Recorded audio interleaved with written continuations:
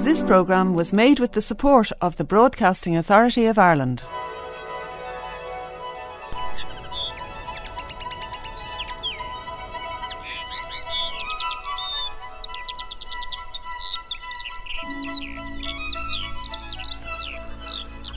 The North Bull Island is one of Ireland's most important nature reserves, and in this week's episode join me, Edd Kealy, as we discover a little about the island's butterflies with naturalist David Nash.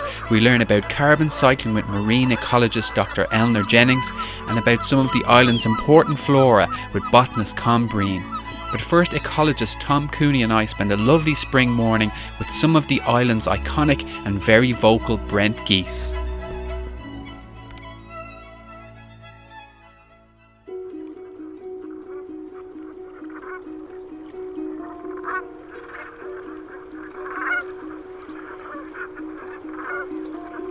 See the Brent Goose are ahead of us there, Tom, so they haven't got long more before they depart, really. They at this time in spring, in April, they migrate away from Ireland and they go back to Western Iceland. They spend a few days, a few weeks there building up their food reserves, and then they migrate further into the Arctic Circle of Arctic Canada, the Bathurst Island, Melville Island, and they spend the summer there rearing their young, and then the autumn they return to Western Iceland, and then they return to North Bull Island and other areas around the Irish coast. They're the smallest of our geese, and they're exclusively a coastal geese. You don't find them inland. Very, very distinctive, black and white. People around the coast see them. Populations have risen generally from about the 1960s, about 10,000 birds to something in the region of about 40,000 now, largely through conservation and protection. I guess the island itself is a stronghold for them on the east coast of Ireland, isn't it? Yes, it is. North Bull Island is one of the most important reserves we have in Ireland, never mind the east coast of Ireland. And the Brent Geese have been coming here since people started taking records, since the island emerged from the sea. And you will find them along here. And there used to be about 300 or 400 in the 1960s, in the 50s, and now we have several thousand here throughout the winter. So when they arrive here, their favourite food plant, which most people would never have seen, it grows when the tide goes out. The small water channels left in Sutton Creek and other places, and there's a plant called Zostra naltii mainly. And that's their first food of choice. It's very nutritious for them, and as that's depleted, they begin to move on to other plants such as the algaes, the green algaes people see in the lagoons. It's very common, the algaes, so they start feeding on that. And then as the winter goes on, they begin to move inland into the playing fields. They start eating the grass, so this is where people see them in the football fields now. It's a very recent origin, this kind of behaviour. And it supplements their diet really, because the population has gone so high. The food resources are probably not sufficient here anymore to sustain such a high population, and it's quite a recent thing. So all around the playing fields around Dublin, and even inland of Dublin City and the south coast of Dublin Bay, large flocks of geese can be seen flying into football fields, and they spend a few hours feeding there, and then the evening time to come back to the coast to roost at night. And so that's basically what happens. They're very familiar goose now. Many years ago they would have been a scarce or a rare bird to see inland, and now everyone sees them. People walk past them on playing fields and don't think that this bird, they might be seeing it in the winter time here, but a few months later that's up in Arctic Canada, where all the snows have melted and all the tundra has emerged, and they're laying their eggs in this desolate landscape. Completely different environment. I guess they're a bird that's kind of iconic for the island now, aren't they? They're one that most people would associate with Bull Island if they don't know anything else, maybe. It's the most obvious of the birds really, because it's so noisy. When you get a large flock rising into the air, maybe 300 or 400 or 500, maybe even 1,000, maybe even more, all in one go, the noise can be deafening almost. So everyone stops to look at them, even people who are totally disinterested in birds. They're delighted to see this because it's a spectacle. It really is awe-inspiring in the true sense of nature, just to see such a large number, and the noise is great. And often what you can pick out if you have a trained eye, particularly in autumn, is when they arrive back, their plumage is different. The adults look very different from the young birds. The young birds have white stripes along their back, on their wings. It looks as if they have white stripes, and you can see them quite clearly with the adults. The adults have a very uniform colour on their back, and so you can tell how many young birds belong to the adults, and you can work out how successful the nesting season was, and you can gauge this. Now obviously there's a more scientific way, but even just on a casual observation you can count maybe there's 3 goslings, 3 young birds with 2 adults, and in other years you might only find there's very, very few young birds, and you know that the nesting season was probably very bad for them. So you can learn an awful lot from a very quick observation. after sneaking up a little, a bit closer to the geese there. We can see a lot of them are ring birds, and that's something that's the study of them down on the island, I guess, is something that's happening a bit more frequently now. Yeah, the first studies were carried out in the 1970s on Brent geese. I think it was the 1970s anyway, where we're trying to find out a bit more about them, about the individuals and what groups they belong to, where they migrate to. And so one way you can do that is you can put colour rings on their legs, or legs of some type, with some sort of code on it, maybe a letter and a number, and that marks that particular bird.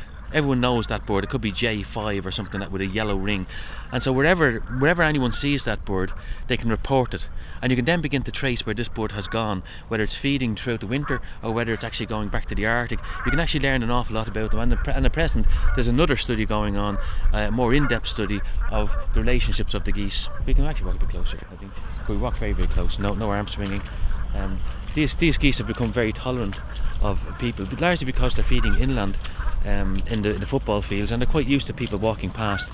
But the one thing they absolutely hate is a dog. If a dog approaches, or even they see a dog, they're wary and they fly away, because you have to remember, when they're in the Arctic, the main predator for their chicks would be the fox, and so if they see a small fox-looking animal, which a dog is, they immediately fly away, where humans can actually walk very close to them now. When I became interested in birds 40 years ago, you couldn't approach the geese at all, but they've become habituated now, they've become used to people, and I wouldn't encourage people to be walking up to them, but what you can do now is certainly you can actually approach. We're now about 60 metres away from, I'd say, about 50 Brent geese. Years ago you couldn't do that. You just couldn't approach them, but they've become so used to people now. They know that if you don't make any sudden movements, you're no danger to them, and you can actually listen to them. And I hear the beautiful skylark now in the background again.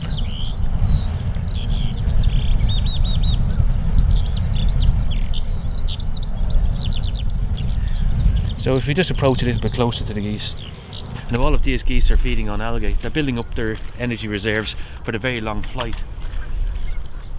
And I mean, if you think about it, even flying from, these birds could fly from Ireland directly to Iceland, or they could fly to Scotland and then to Iceland. The amount of energy it takes for a small bird of just over 2 kilos in weight, the amount of energy it takes to fly that distance non-stop is incredible. And then when they get to the Iceland, they'll rest up there, then they fly towards Greenland, they fly over the Greenland ice cap, and they'll rest on the other side of the Greenland, the island itself, and then they'll make their way on. These journeys are just incredible. For a human, I can't imagine. It'd be probably like us trying to walk to the moon and back or something. It's very hard to take on board the efforts these birds make. And of course the reason they come here is because we have lovely mild winters and there's plenty of food here. And when they go up to the tundra areas, there's plenty of nesting for them and plenty of food up there. I guess when we think about that journey and how arduous it is for them, that's why it's so important, I guess, the island as a refuge for them, and that they should be as undisturbed, I suppose, as possible. Yeah, the whole principle of conservation is now that not one group or one country has a responsibility anymore for conservation. And so we've learned a lot about these geese over the years. They're reasonably safe in their nesting areas, but when they come down to Ireland, when they come down to Dublin Bay, for example, you have to have a whole network of places where they're safe, because if they're not safe here, there won't be enough birds to go back to nest and the population start declining. So conservation and protection is important in both areas, both where they nest and where they winter. If we don't protect them here, and if they're disturbed too much, they'll just stop coming here and they'll start going somewhere else. And so it's important to have a whole network of safe refuges for them, where they can obviously build up in numbers. And we can even see here how close we can get. They're not paying the slightest bit of attention to us. But you will often see them walking along now at this time of year on the salt marshes, and they're picking up little bits of green algae that's everywhere on the salt marsh. And that's just to build up their energy reserve, so their fat reserve, so they can take this very long flight. And do you like to see them coming back, Tom? Well, it's not just me. I think everyone watches out for the first family of geese. It's usually a family of geese that come along, the first ones. So everyone watches out for them, and everyone tries to see how early they're back this year. So you'll have a report. Someone will say, "Well, I saw them on the 19th of September this year," and then say, "Well, I saw them on the 18th." And so it's a little bit of competition among people as well to try and see them, because it's a great harbinger of the winter to come. All these birds are going to arrive back here, maybe 30 or 25,000 birds for the winter, and these are one of the iconic ones we always watch for, because you would hear them a mile away as well as see them. So it's a very exciting thing.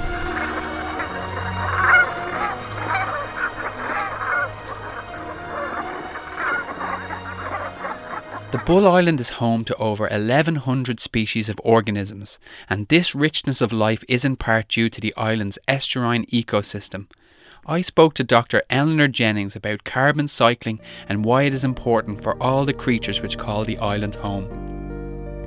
So my name is Dr. Elenor Jennings. I'm a lecturer in environmental science in Dundalk Institute of Technology, and I'm currently director of the Centre for Freshwater and Environmental Studies there. And before that, one of my main interests and the area I did my research on was Bull Island, and particularly how nutrients affect Bull Island and the carbon cycling of Bull Island, and how that's important for the little organisms that live in the mud at the causeway. And so can you tell me then a little bit about what is carbon cycling? Well, we all need carbon. Like, we're all fixated these days on how much carbohydrate and calories maybe we're eating. But that's important. We forget that we actually need carbon. That's carbon. And it's the same with all the creatures that live in estuaries and live on the land and live in rivers and live in lakes. We all need carbon. But a lot of that carbon is locked up in organic matter. So it's important that that carbon actually gets back into the atmosphere as carbon dioxide, and then plants use it and it gets recycled back into organic matter again. And that has to keep happening all the time. And the thing about estuaries is, estuaries like Bull Island and the area around Bull Island are very important carbon cyclers. They're one of those places, one of those ecosystems that actually recycle some of the highest levels of carbon.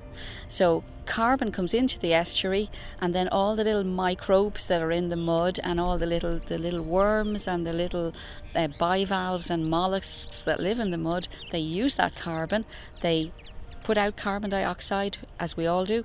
That goes back into the atmosphere, and they live, and the carbon goes into their biosphere.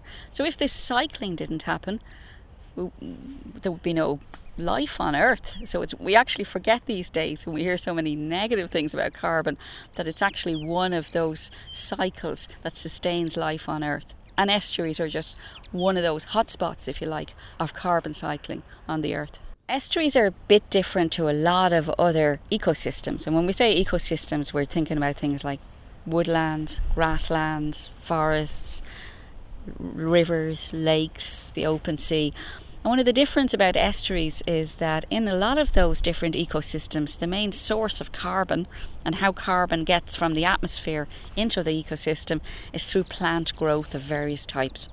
So phytoplankton, we hear about little phytoplankton, little microscopic plants that grow in the ocean and they grow in lakes, and they take carbon from the atmosphere and then they grow, and then they can be fed on by other organisms in the lakes. In estuaries, a huge amount of the carbon actually comes down from rivers. So instead of the main carbon source being from plant growth, from algae or phytoplankton, it actually comes down from rivers and streams and is brought from the soils on the surrounding area, land mass, down into the estuary. And then, of course, we add to that because we tend to discharge a lot of our waste out to the sea, out to estuaries. For example, here behind, we can see over in Dublin Bay is the sewage treatment plant for Dublin Bay, and until maybe about a decade ago, that was a primary treatment plant. So all the carbon that we excrete every day was actually, an awful lot of it was just being discharged out into the bay, and that fuels everything that we see happening around Bull Island. For example, we know that very large numbers of wintering birds can come here and feed. Where do they get all that food? There has to be carbon for them. It comes from all the carbon that comes down into the estuary from rivers, from lakes, and from the human population. So how important an area is the Bull Island for study of these processes?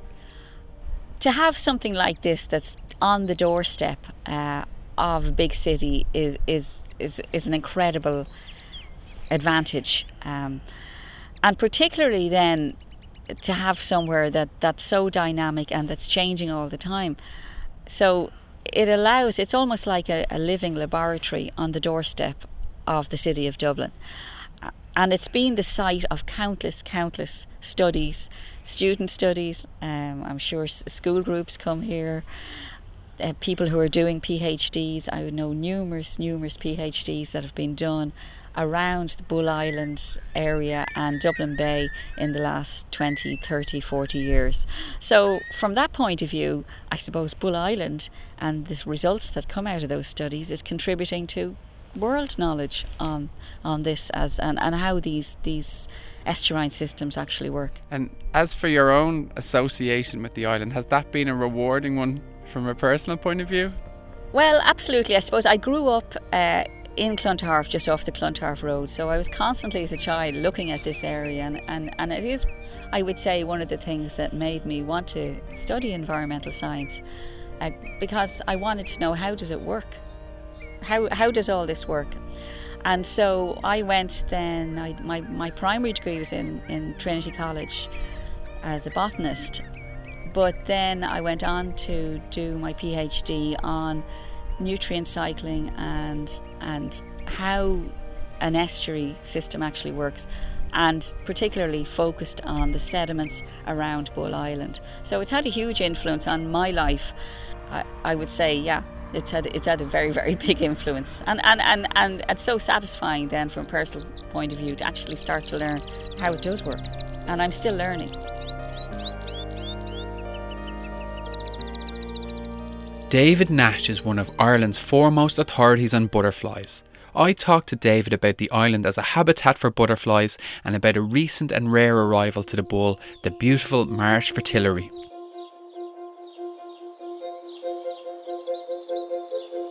My name's David Nash. I'm sort of very interested in plants and insects, and particularly butterflies. I am a former president of the Dublin Naturalists Field Club, and I'm a member of the Botanical Society of Britain and Ireland. So I have a fairly wide range and interest in insects and butterflies in particular. My wife and I produced a book on the butterflies of Ireland a couple of years ago, so I have a special interest in butterflies, and the Bull Island here is a lovely place to visit and see quite a good range of Irish butterflies. And in Ireland we have how many species of butterfly? We have about 34, I think, 34 altogether, and that includes some of the regular migrants we have, like the clouded yellow that comes, big migration every 10 years, but you normally get a small number. I saw a clouded yellow going through my garden a few weeks ago, and 20 minutes later it came back, pursued by a bird, so I don't know what happened. Whether the bird won or not. Painted ladies come in as well. They're migrants. Always, there's some every year, but they're big years as well. The painted ladies originate in Morocco, near Marrakesh, in the Atlas Mountains. Can I ask you about the island itself? Is the Bull Island a good place for butterflies, and what is it about it maybe that lends itself to that? Yeah, it hasn't the greatest diversity of place in many ways. There are probably about 15 species of butterflies altogether, but it's a big area, there's a lot of habitat, so the butterflies that are here are generally, some of them are here in quite large numbers. I think that's one thing about it. It's got a lot of sand dune habitat, which is good for there are a lot of nectar-rich plants, things like bird trefoil, kidney vetch, things like that. Our Lady's bedstraw there, which is one of the plants that when hummingbird hawk moth, which is a migratory species to Ireland, it's like a hummingbird, its wings are beating very fast, and it's flying while it's probing the plant for nectar and things like that. So they're a big source of nectar. Being a sand dune system, essentially, it's quite rich in calcium.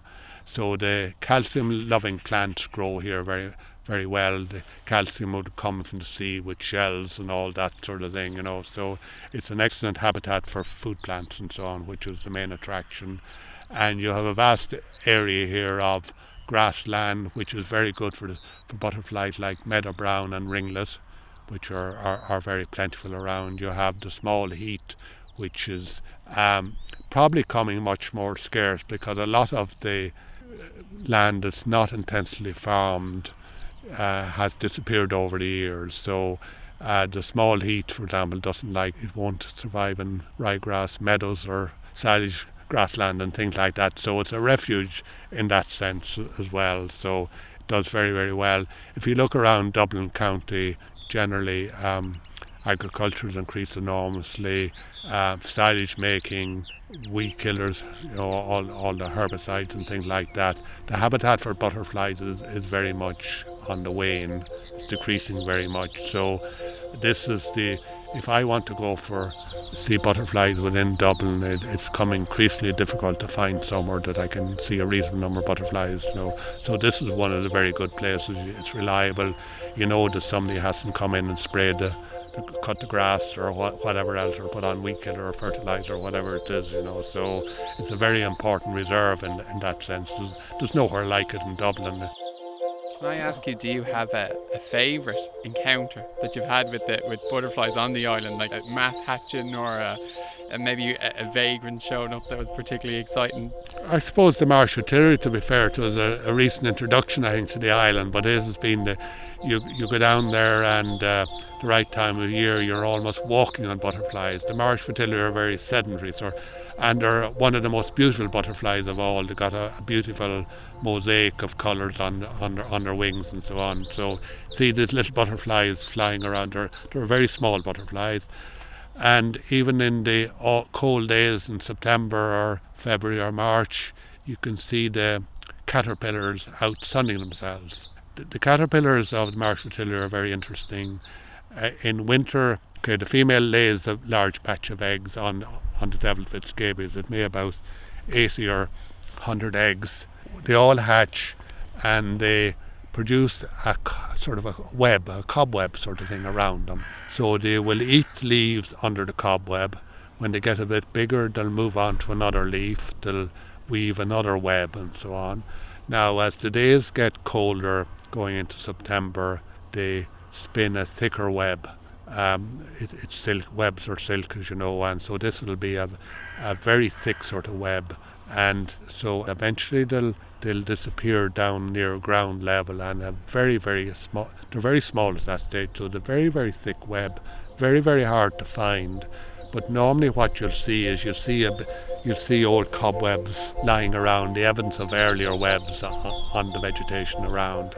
Now these are so tight, I think they're waterproof, so they're quite happy to overwinter in areas that are flooded for a period. There's enough air, oxygen and so on kept within the web to keep them breathing. They're in hibernation, so their metabolism will slow down very, very, very much. And the other thing is they're together in a tight clump, so their body heat is shared very much amongst them all, so they manage to keep warm by keeping close together as well, so they're a marvellous sort of insect. I think they're one of the nicest things I've seen around here. Conn Breen is a botanist who for many years has led botanical walks on the Bull Island for the Dublin Naturalists Field Club.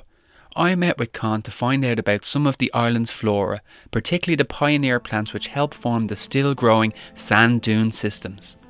My name is Conn Breen. I've been a long-standing member of the Dublin Naturalists Field Club, and even as far back as the 1960s I remember coming to the Bull Islands. It was the happy hunting ground of the club, founded, would you believe, in 1886 and still going strong to this day. So we're here right beside the Interpretation Centre on the Bull Island. The Bull Island, from a plant point of view, is divided into several different habitats or places where plants grow.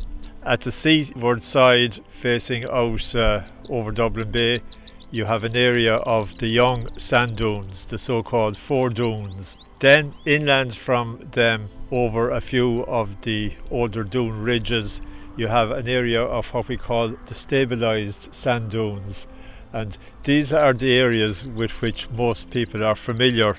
It's important that these habitats be maintained and protected, because they're not only visually attractive to see at the height of summer, but they also provide food for a lot of other things such as butterflies.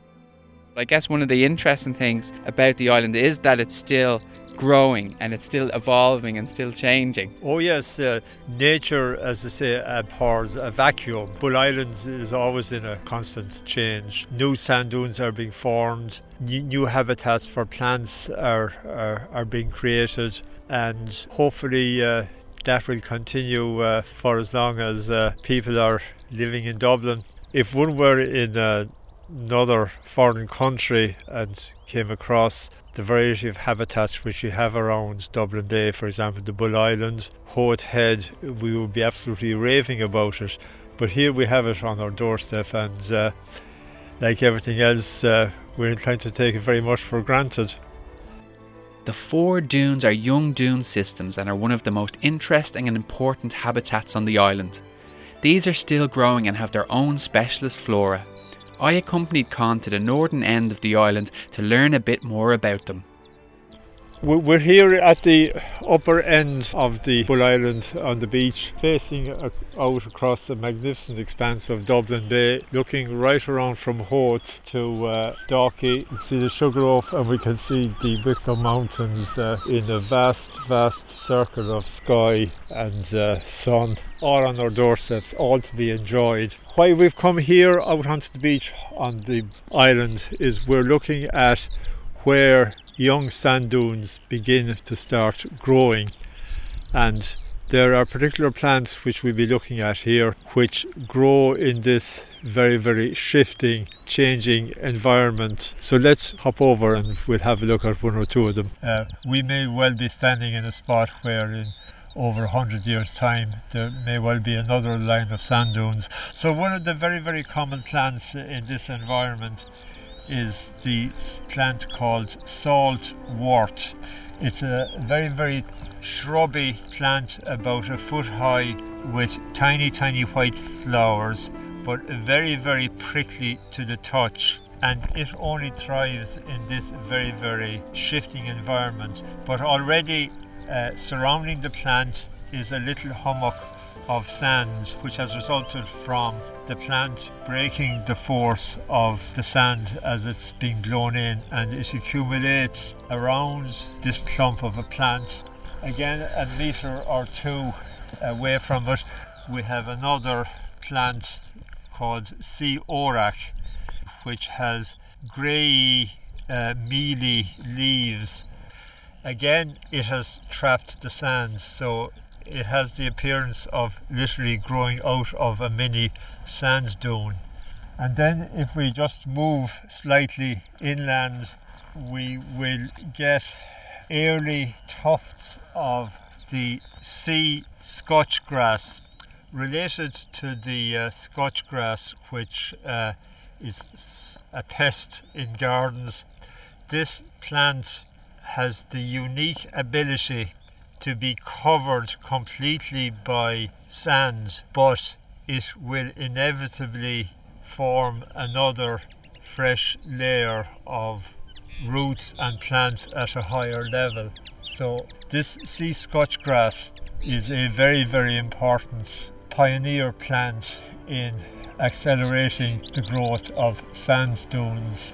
And as you said, when you look back down, say we're looking back down towards the towers now and back along the beach, everywhere where we see these plants, right behind them immediately is a tiny little hump that's starting to form, and it's incredible. It's really watching the dunes growing in front of your eyes almost. Yeah, well, that is a classic textbook example now of the early growth of the sand dunes, and it must actually be said, and here I mightn't be too popular with car owners, but stopping cars from going the full length of the Bull Island, which they could do freely up to about 20 years ago, has meant that these young sand dunes now have a better chance of developing, because with the successive cars going up and down the beach, they were just ploughing through a lot of these young sand dunes.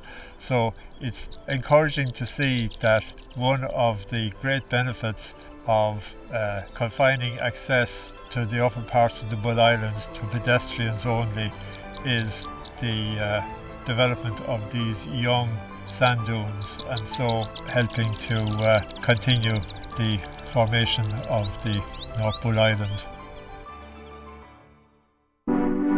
This programme was made with the support of the Broadcasting Authority of Ireland.